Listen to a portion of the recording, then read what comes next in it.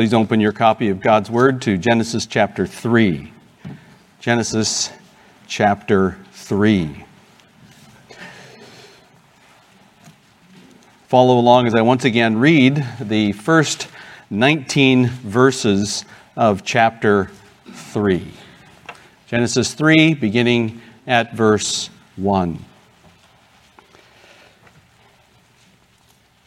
Now the serpent was more crafty than any beast of the field which Yahweh God had made.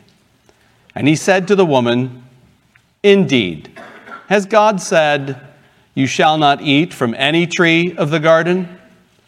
And the woman said to the serpent, "From the fruit of the trees of the garden we may eat. But from the fruit of the tree which is in the midst of the garden, God said, 'You shall not eat from it, and you shall not touch it, lest you die.' And the serpent said to the woman, 'You surely will not die. For God knows that in the day you eat from it, your eyes will be opened, and you will be like God, knowing good and evil.'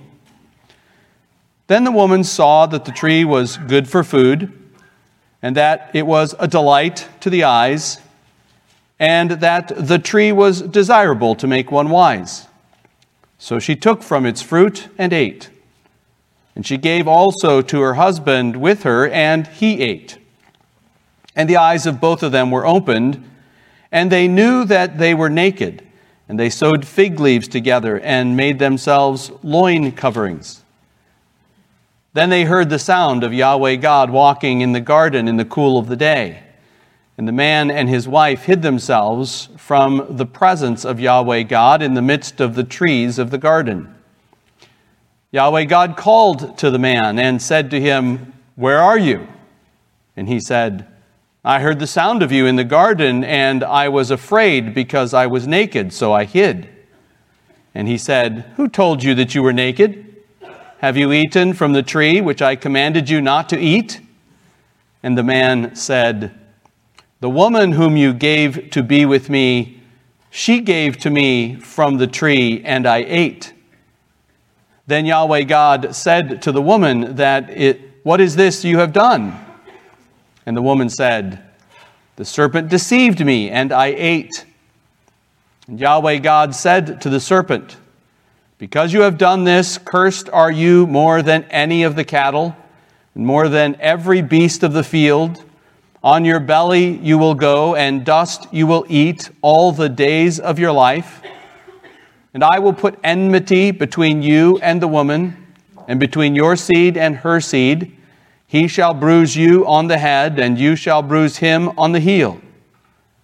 And to the woman he said, 'I will greatly multiply your pain and conception. In pain you will bear children.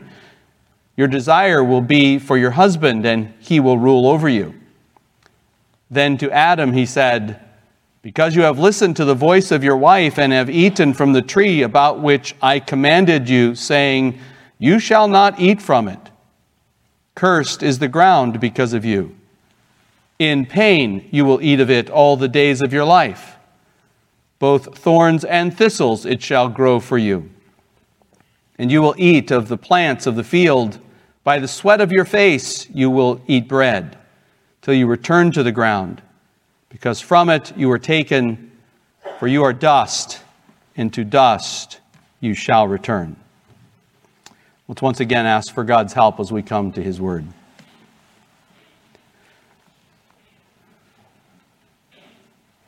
Father, help me to speak that which is true and that which is profitable for each one of us here in this room. You know what we need. Help me to feed your people, feed all of our souls. We ask in Jesus' name. Amen. Amen. There are words we dread to hear.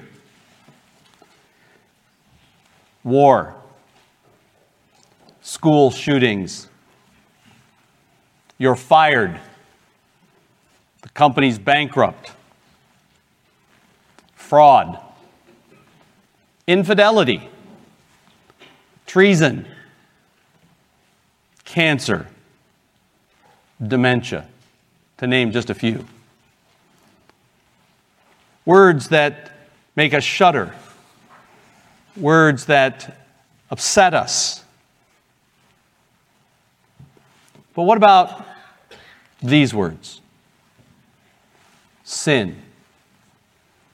The wrath of God. Are those words that make you shudder? Are those words that make you have a sense of dread? Or are they just religious words? We've spent a good bit of time looking at Genesis chapters 1 through 3. A good part of that was spent showing just how glorious the creation was as God made it, and how wonderful and beautiful it was in every way. It was truly very good. But then there's this intruder who appears on the scene, seemingly out of nowhere. And he starts speaking to the woman, and he is the agent of the temptation which comes, this one, the serpent of old, the devil. And he engages in an occasion of temptation in which he has a conversation with her, and he is enabled to deceive her. We have the success of the temptation in chapter 3, verses 6 through 8, and the rebellion, the deception of the woman, and the rebellion of the man. And then we began looking at the consequences of their sin. We looked at the merciful examination. God mercifully examines Adam and Eve. Then we noted God righteously sentences the serpent, the woman, and the man in verses 14 through 19. He doesn't question the serpent, he just speaks judgment against him.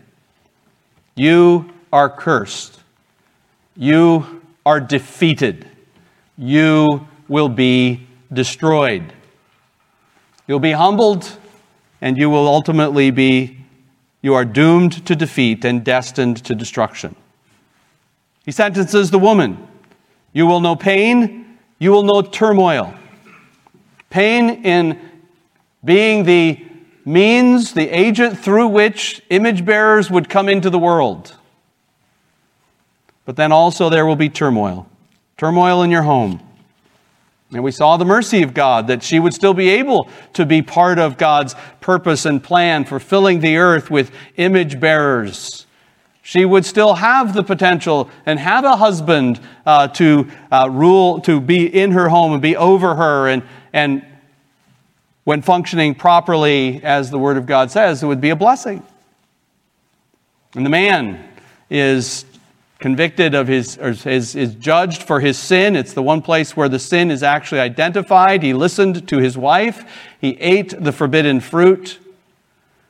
And so God curses the ground, and means the rest of his life is going to be filled with thorns and thistles and pain, and then he will eventually die. But he too will maintain his role as a farmer. And God says 3 times, you will eat, you will eat, you will eat. And so the mercy of God, even in the midst of the judgment, comes through. We started looking at some applications, and pretty much tonight I just want to take some time to unpack some applications that come out of this tragic and sad event.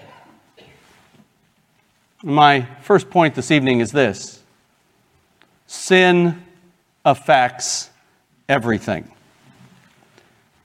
Sin affects everything. Every human being is affected by Adam's sin. Every human being continues to be affected by the sin that continues to manifest itself.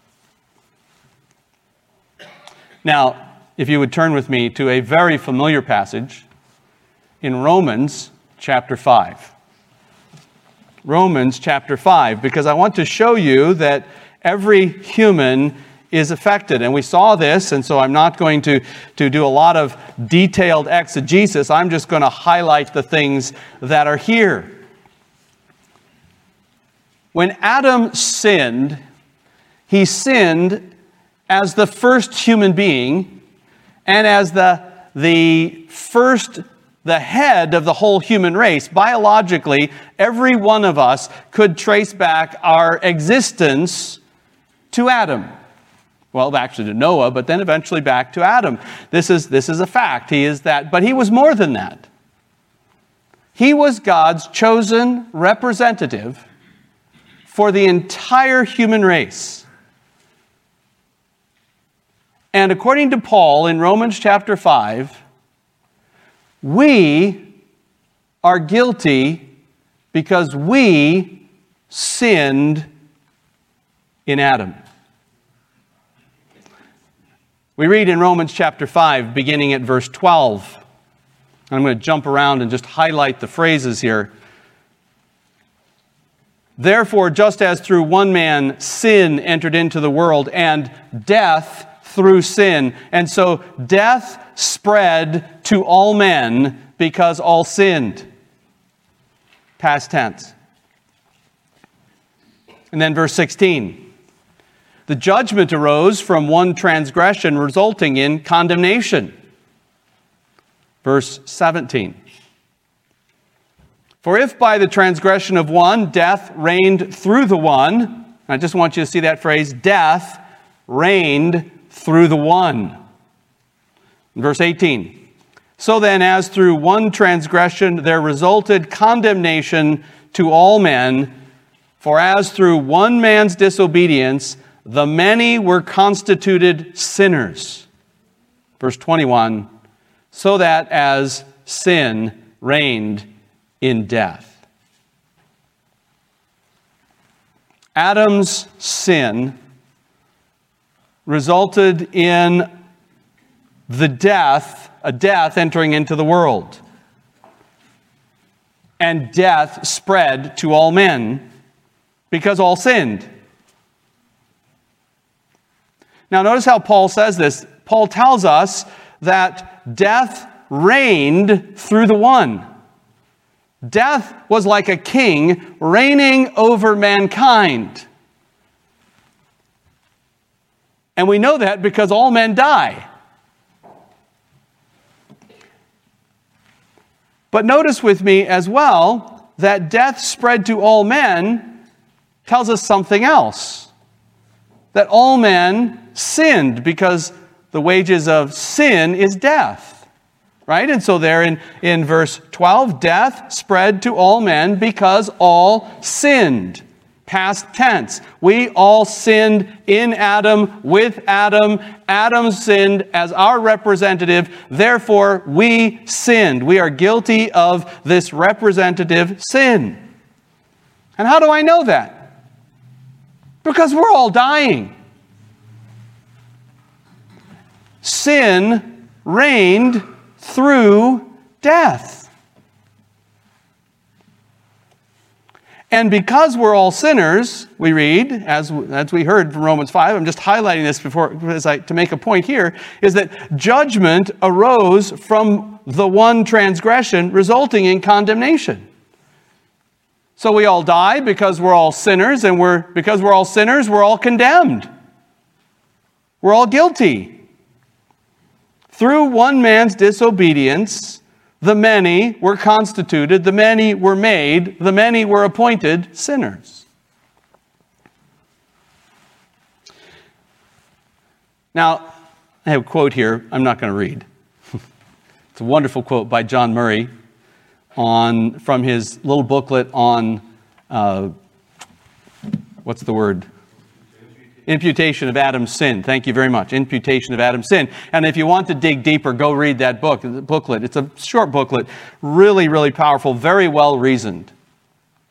But the fact of the matter is, the entire human race is guilty because our representative sinned. He rebelled against God.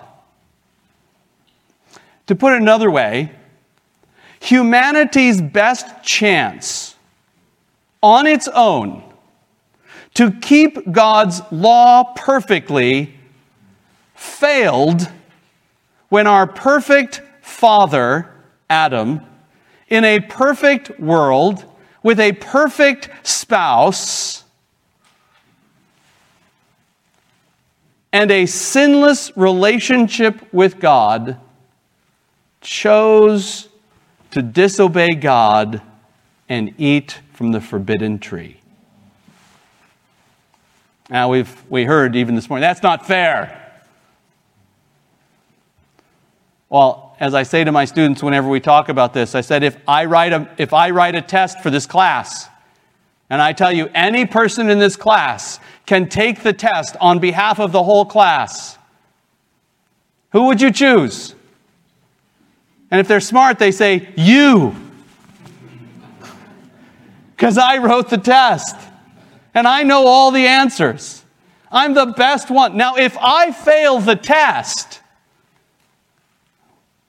it's pretty bad, as I wrote it, which is altogether likely. But if I failed the test, the fact of the matter is, they all fail.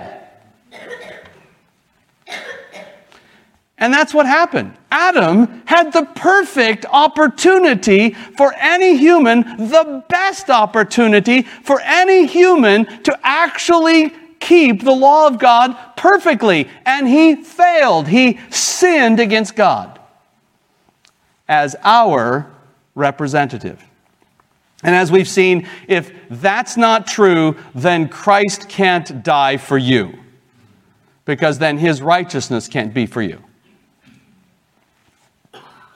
But that's a fact. Now, I'm not going to try to prove that any further, just to say Adam was the head of the whole human race and was our God-appointed representative. So when he sinned, we sinned. When he was condemned to die, we were condemned. He was guilty, we are guilty. Therefore, each and every human being is guilty before God because each of us sinned in Adam.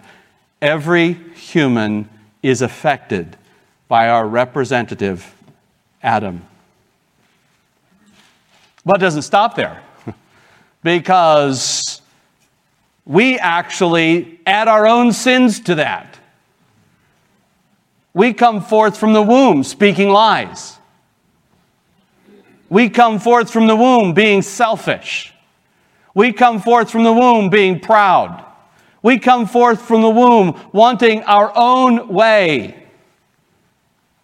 We are like those sheep, every one of us that has gone astray to go our own way. Every human being has, to their representative sin, our actual sin. As the scripture says, all have sinned and fall short of the glory of God. No exceptions. And we do that because we have inherited depravity. I like that term that Murray used, inherited depravity. He said this, hereditary depravity, that is, the sinful nature that we inherited from Adam down through the generations. Hereditary depravity emanates from solidarity. That is, it comes out of the fact that we are one with Adam. It is a process subsequent to solidarity. It didn't cause us to be sinners because, and just to say this, the sin in Adam came first, and because we are guilty in Adam, we inherited his sinful nature. And in Paul's thought, as Murray goes on to say, not only is death inflicted upon all by the one trespass of Adam, not only is condemnation pronounced upon all by this one trespass, but by the same trespass in verse 19 of Romans 5, which is called disobedience, this same trespass, because of this same trespass, we are all constituted sinners. 3 times guilty. representative sin, actual sin, sin nature. And we do the actual sin because we are sinful. Now, I put them in that order because that leads me right to my next point. Right? So here's my first point. Sin affects everything. First, every human is affected. Representative sin and guilt, actual sin and guilt, inherited depravity. Second point. The entirety of our human nature is affected.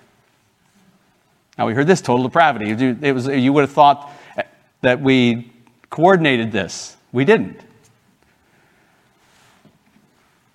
From what we read in Genesis chapter 3, and if you go back to Genesis chapter 3, it's very obvious that the first thing that is affected by death in every human being, and from what we read in Romans chapter 5, is the body. The body is affected because we're sin because of sin. And how is it affected? We die. It's clear that the body is affected by sin. We have the seeds of death. And we're not going to get very far into Genesis as we move on. We're going to come to chapter 5, and there's going to be one phrase that's going to be thundered over and over again, and he died, and he died, and he died, and he died, and he died. Do you get the point? And you're saying, would you stop saying that?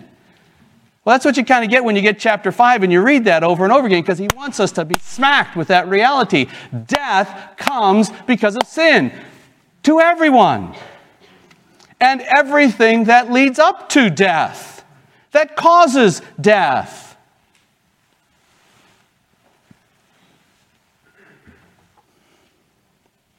Romans 5 made that plain because of sin. Every injury, every illness, every kind of suffering. Have you ever wondered why every treatment has side effects? You know, they say, run this way so you won't hurt your knees. Or don't run this way because you'll hurt your knees. Use a bike because it'll save your knees. Oh, but then your hips will hurt. Oh, well then try this other machine because then and then your back hurts. Why is it that every treatment has side effects? Because we cannot stop death. Now, we might be able to slow the process of dying down, but we can't stop it. Did you notice that the rate of mortality is 100%? Right? Now, it may come at a certain rate, but I mean, we all die. The world wants desperately to do two things. They want to create life, which they will never do. AI will never be alive. Never. It can't be. God gives life. In him is life. And then they want to get rid of death. And they can't stop it. They can't. They don't even know why we die. Well, yeah, okay, well, this thing happens and that thing. Yeah, but why did that cell turn this way? Why does that cause this to happen so that this part of the body stops functioning and I die? Why do we die? Because of sin. Because it's a consequence, the judgment from God against sin in the world. The wages of sin is death. That is an immutable principle.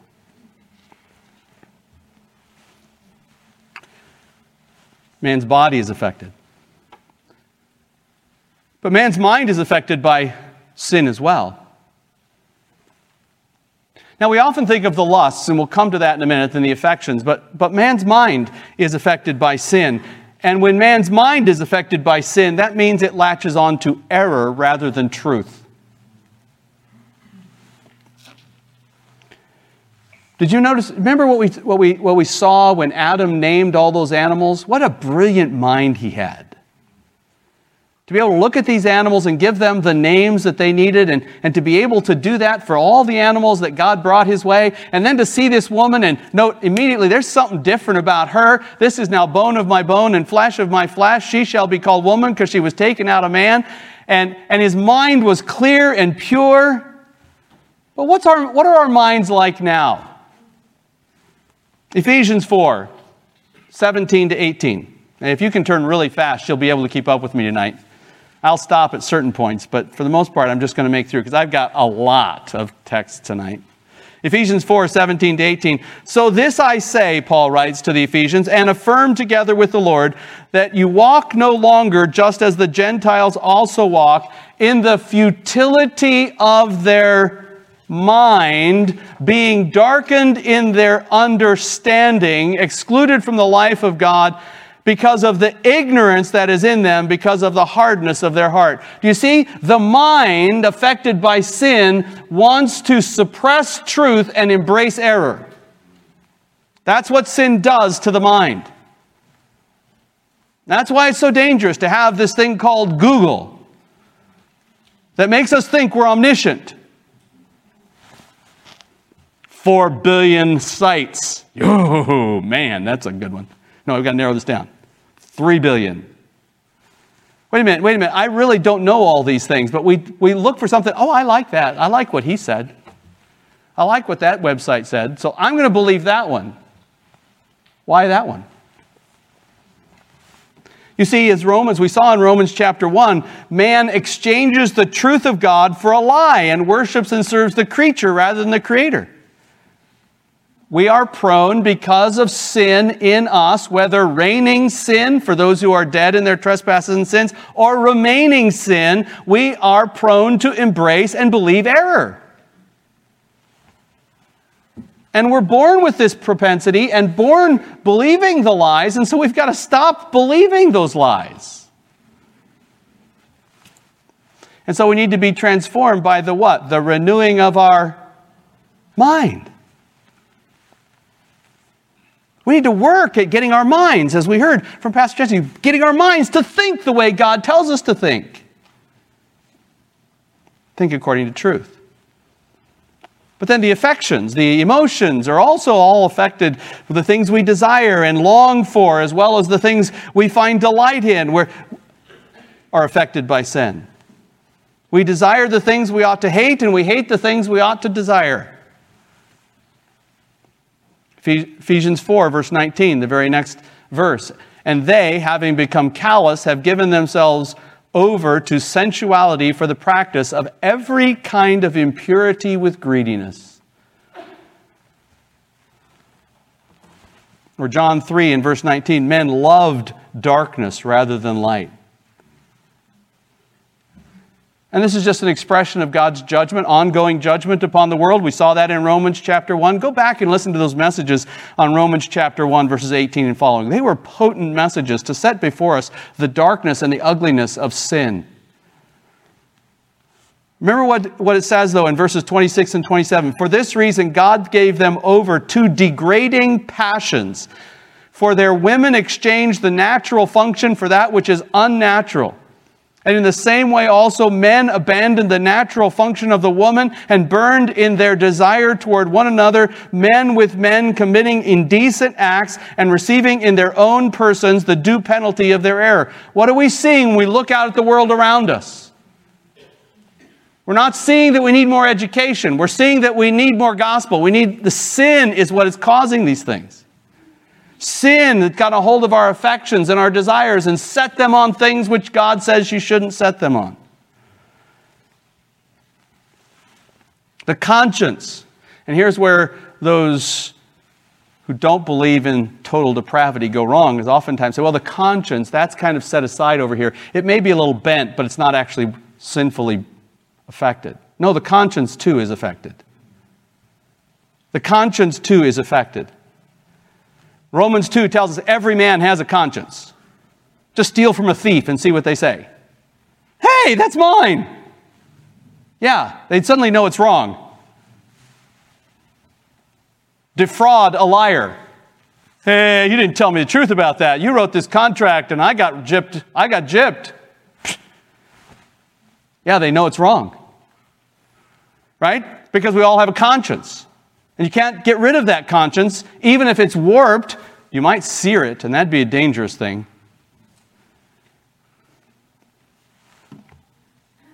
But in Titus, we read Titus 1 in verse 15, "To the pure, all things are pure, but to those who are defiled and unbelieving, nothing is pure, but both their mind and their conscience are defiled." And we need the blood of Christ to cleanse us from an evil conscience, the writer of Hebrews says. Otherwise, we can end up like the people in Isaiah's day who call evil good and good evil, and substitute darkness for light and light for darkness, and substitute bitter for sweet and sweet for bitter. And isn't that what our world is doing? As they promote their ungodliness, they call evil good, and they call good evil. The problem with the world is religion. All your rules. You're oppressing people. You're oppressing people. You're causing all these wars throughout the world. You're being intolerant. The consciences of human beings, because of sin, are warped. And the will is corrupted. So therefore, if our affections are set on something, our mind believes some lie, and our conscience tells us it's okay, then guess what? The will says, okay, I'll do that. And we choose that which is wrong. Again, Romans chapter 1, and that list of sins that people choose when they have a depraved mind. The mind set on the flesh is hostile toward God, and is not subject to the law of God. Neither indeed can it be. What is? It's not subject to it, that the will not bend itself to God's law. This is what sin has done. It's affected our entire humanity. There's nothing in our humanity that is not affected by sin. That's what theologians describe as total depravity. And then you don't have to read very far in the book of Genesis. And if you want to, just go ahead and read further this week in the book of Genesis and see how this thing starts to unfold. Or better yet, well, you could do that. That would be good. You get to chapter 6 and verse 5, and you read that Yahweh saw that the wickedness of man was great on the earth, and every intent of the thoughts of his heart were only evil continually. That sounds like Paul trying to heap up words just to say, it's all messed up. That's what humanity became. But go read the book of Judges. What a perfect place to be reading right now as we're talking about sin. There was no king in Israel. Everyone did what was right in his own eyes. And it just gets worse and worse and worse and worse and worse the further you get into the book. And pretty soon they're not crying anymore.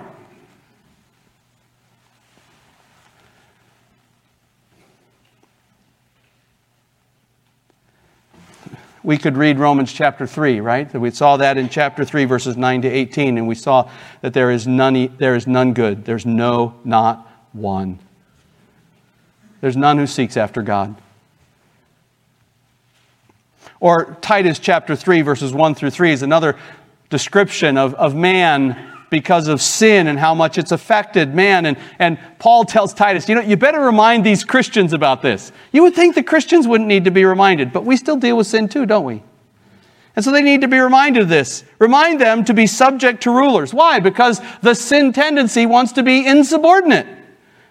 Remind them to be obedient. Why? Because the sin nature wants to do my own thing.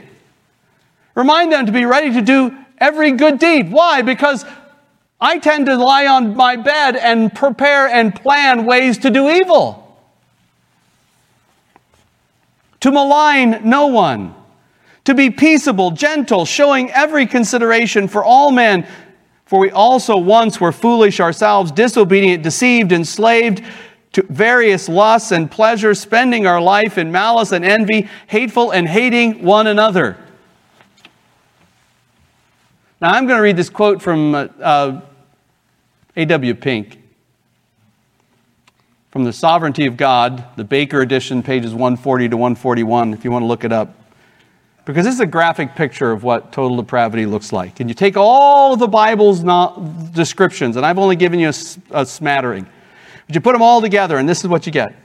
When addressing the unsaved, Pink writes, preachers often draw an analogy between God's sending of the gospel to the sinner and a sick man in bed, with some healing medicine on the table by his side. All he needs to do is reach forth his hand and take it. But in order for this illustration to be in any wise true to the picture which the Scripture gives us of the fallen and depraved sinner, the sick man in bed must be described as one who is blind, so that he cannot see the medicine, and his hand paralyzed, so that he is unable to reach forth for the medicine, and his heart not only devoid of all confidence in the medicine, but filled with hatred against the physician himself. And in fact, the man is actually dead. Oh, what superficial views of man's desperate plight are now entertained. Christ came here not to help those who were willing to help themselves, but to do for his people what they were incapable of doing for themselves. To open the blinded eyes, to bring out the prisoners from prison, and them that sit in darkness out of the prison house. This is what Christ came to do. Every man in all humanity, in every part of their humanity, is affected by sin. And then coming back to Genesis chapter 3, we see that this goes even further, or farther. All the creation ordinances are affected by sin. Remember those creation ordinances? Marriage, procreation, labor, rest, all of those things that were there that God directed to order the life of the people, his people during that time, or his people for that time and forever, really. These creation ordinances that are how the world ought to function, things we ought to be doing. And one of the aspects of that is marriage. Marriage and every single relationship is marred by sin. In 1 Corinthians 11, the proper order of marriage with the man as the head and the wife as the helper is actually something which reflects the image of God. Man reflecting the image of God as the loving leader. The wife reflecting the image of God as the loving helper. Now, I'll just give you an application right now. That's only possible in Christ. And that's what Ephesians 5 is all about.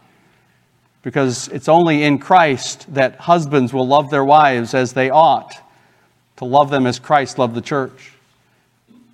And it's only when Christ redeems a woman that she's going to be willing and really able to grasp the reality that she should submit to her husband in everything, and it's a good thing to do that.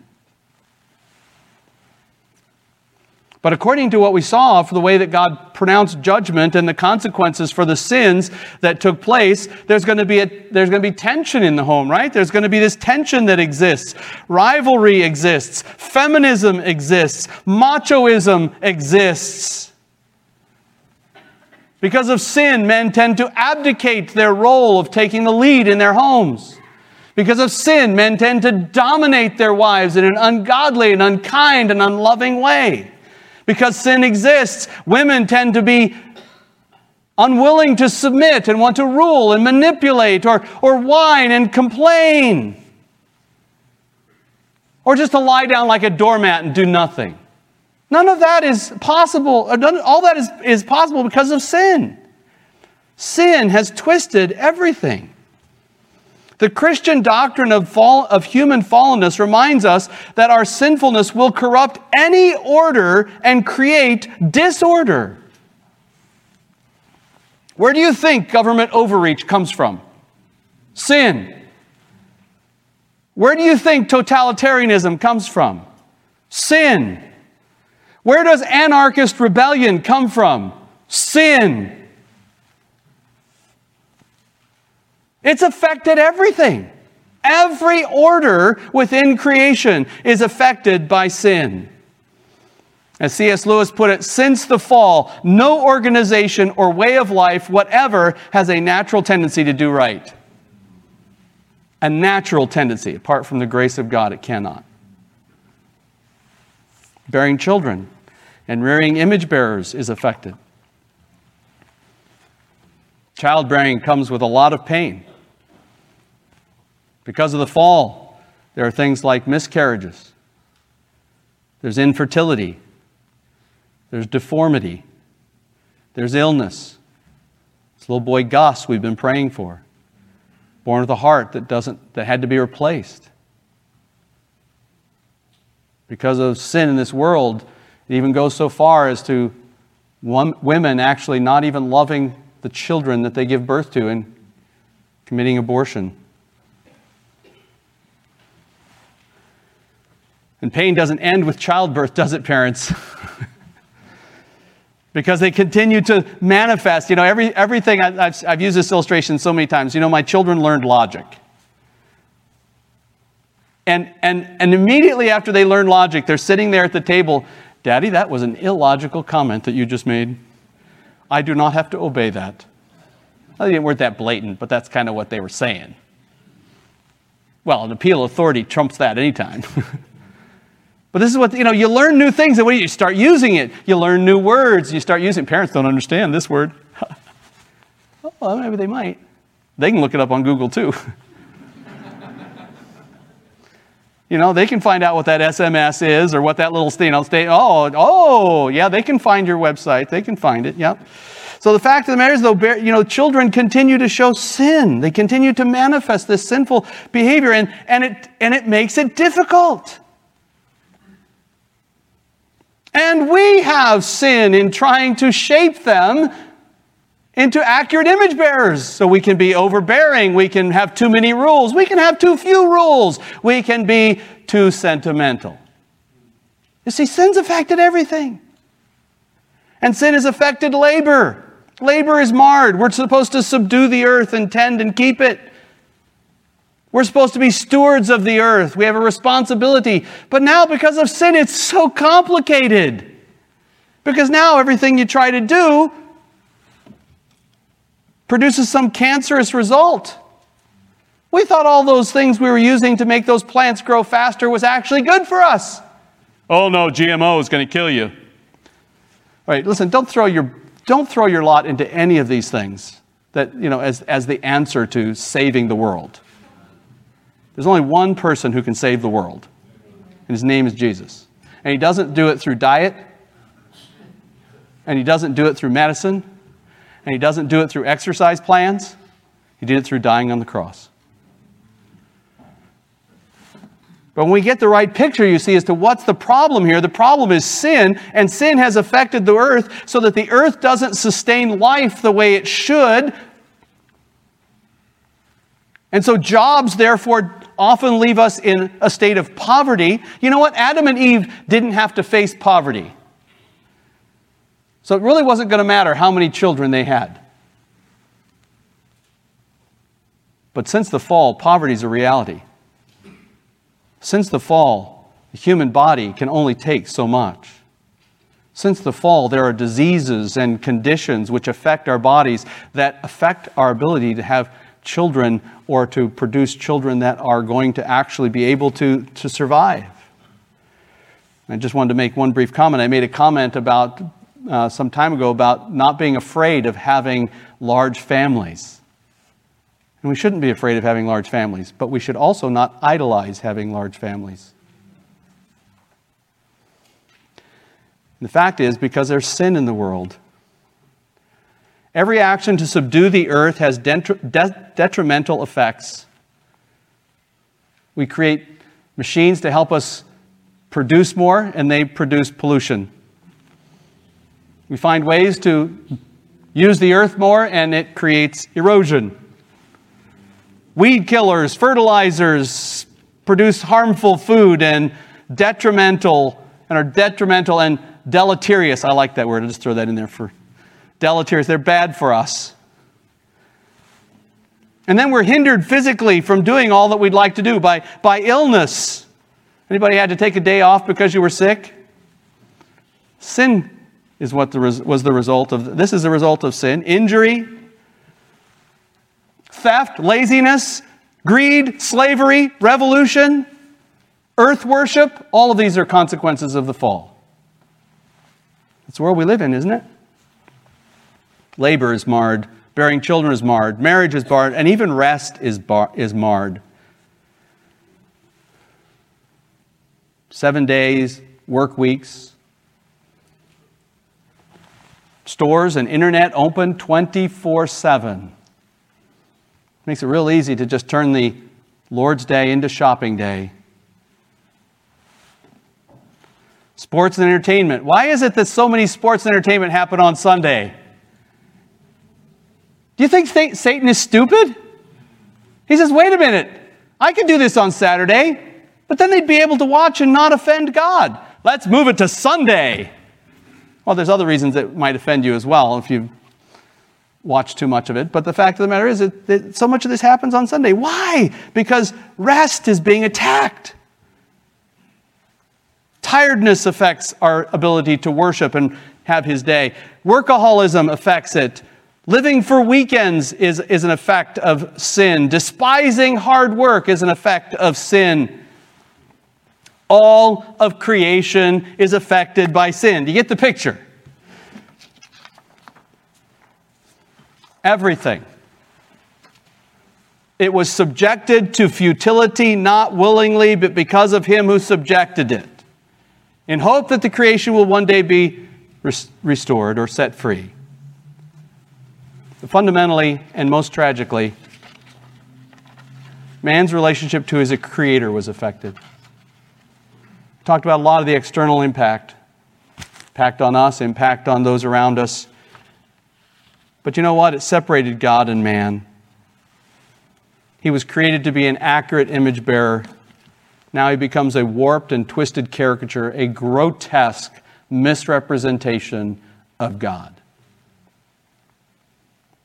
We were created to delight in God. And now, like Adam, we dread being in the presence of God. We want to hide God. We want to suppress the truth about God.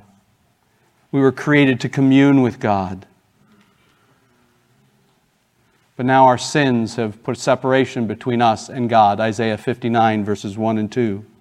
We're alienated from God. Ephesians chapter 4 and verse 18. We're separate from Christ and excluded from God's people. And although we were formerly alienated and hostile in mind, you see all of this, the worst part of all this is we're separated from God. James Montgomery Boyce, in his commentary on Genesis, quotes from Augustine, and he has this really long paragraph of all the things that Augustine describes as the effects of sin in the world. And he said that's only a third of what Augustine wrote. Thomas Goodwin has 12 volumes in his set. He has one whole volume on the effects of sin. A whole volume. Brethren, why do I spend so much time doing this? Two reasons. Well, one primary reason. I spent a lot of time telling just how glorious the creation was.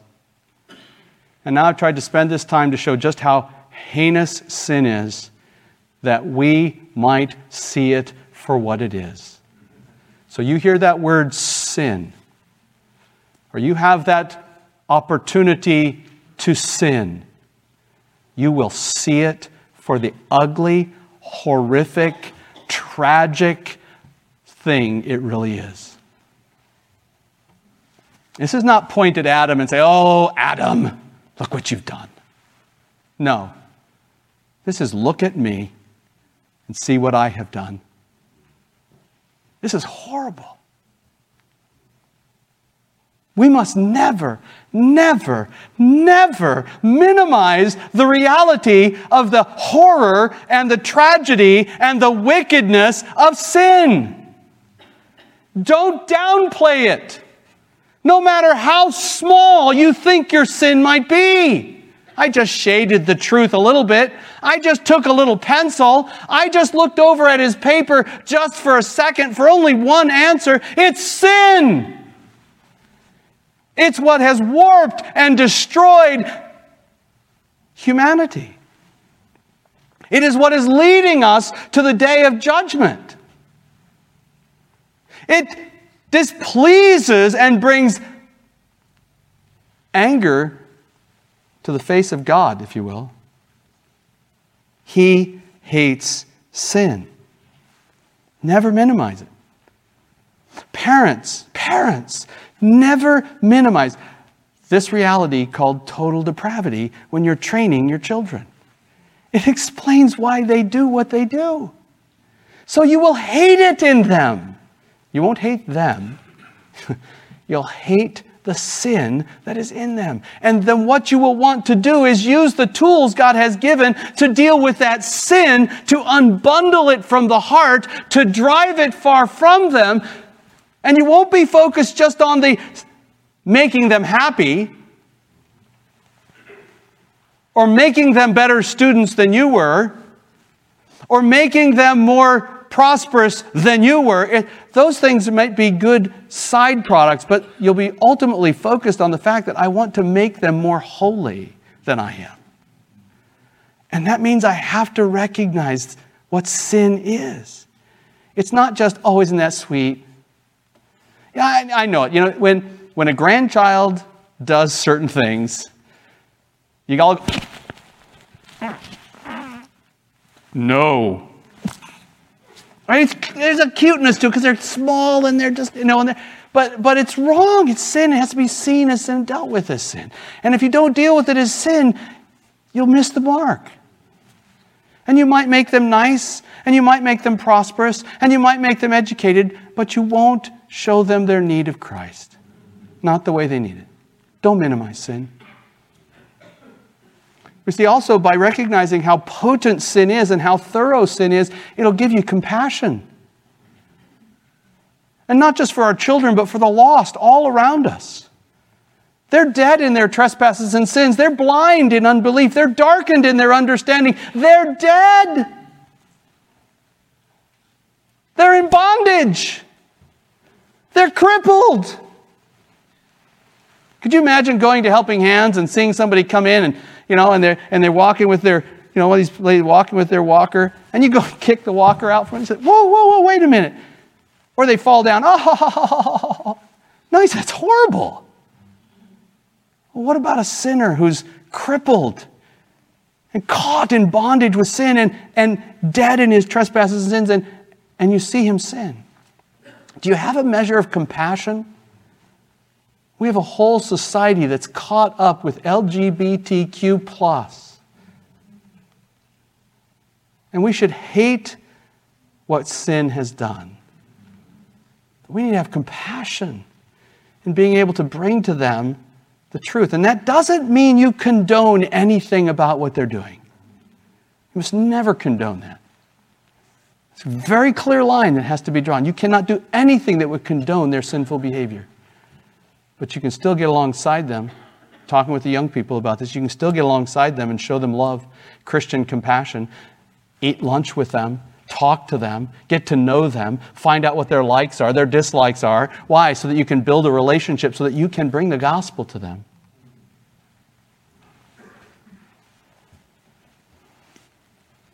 Never minimize the effects of sin, because otherwise you'll be totally dissatisfied with any job you ever have. Because every job you have is going to be affected by sin. And it's going to have thorns and thistles and things that aren't going to prove to be helpful, and it's going to have difficulties that you're going to face. It's sometimes more horrible than other times. But you say, wait a minute, this is the fallen world I live in. This is what God has called me to live in, so that I might be a light in the midst of the darkness.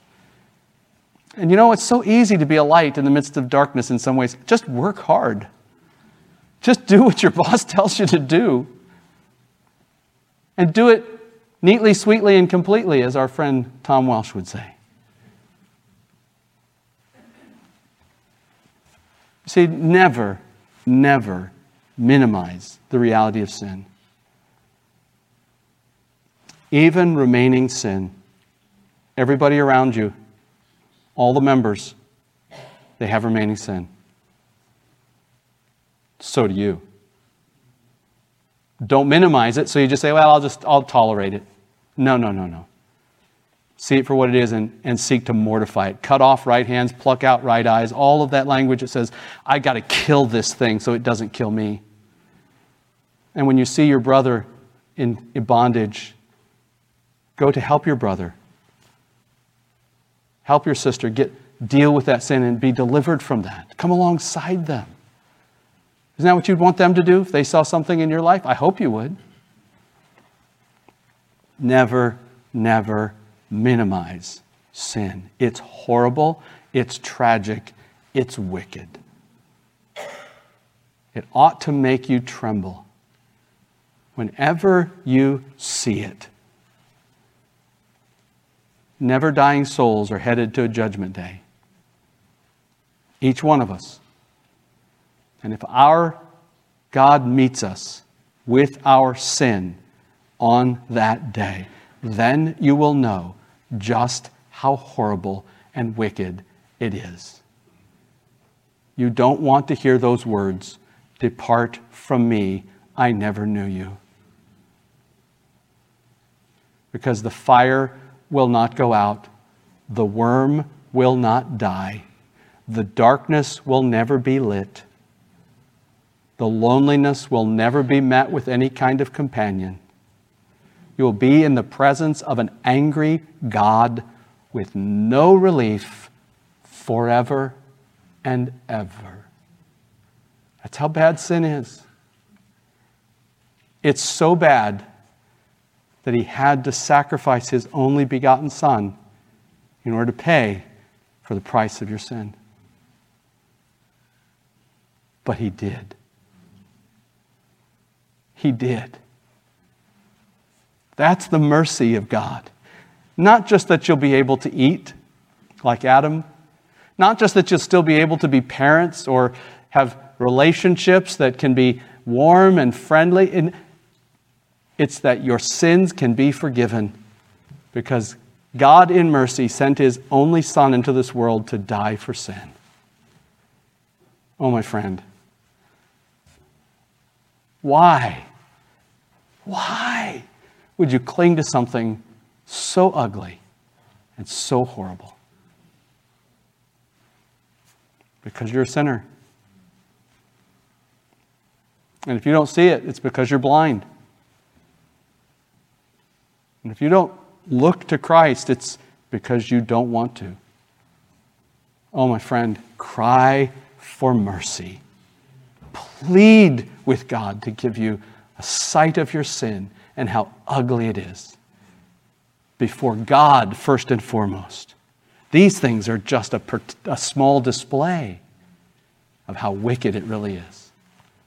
Ask him to show you your sins and go to Christ and find full and free forgiveness. Let's pray.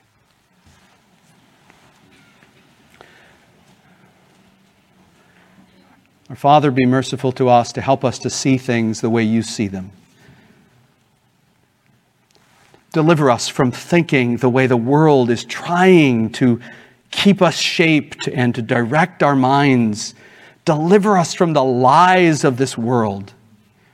Deliver us from the passions of this world. Lord, help us not to love this world in all of its lusts. Oh Lord, be merciful to those who sit in darkness in this room. Open their blinded eyes that they might see. Come in power and grace and set them free. In Jesus' name we pray. Amen.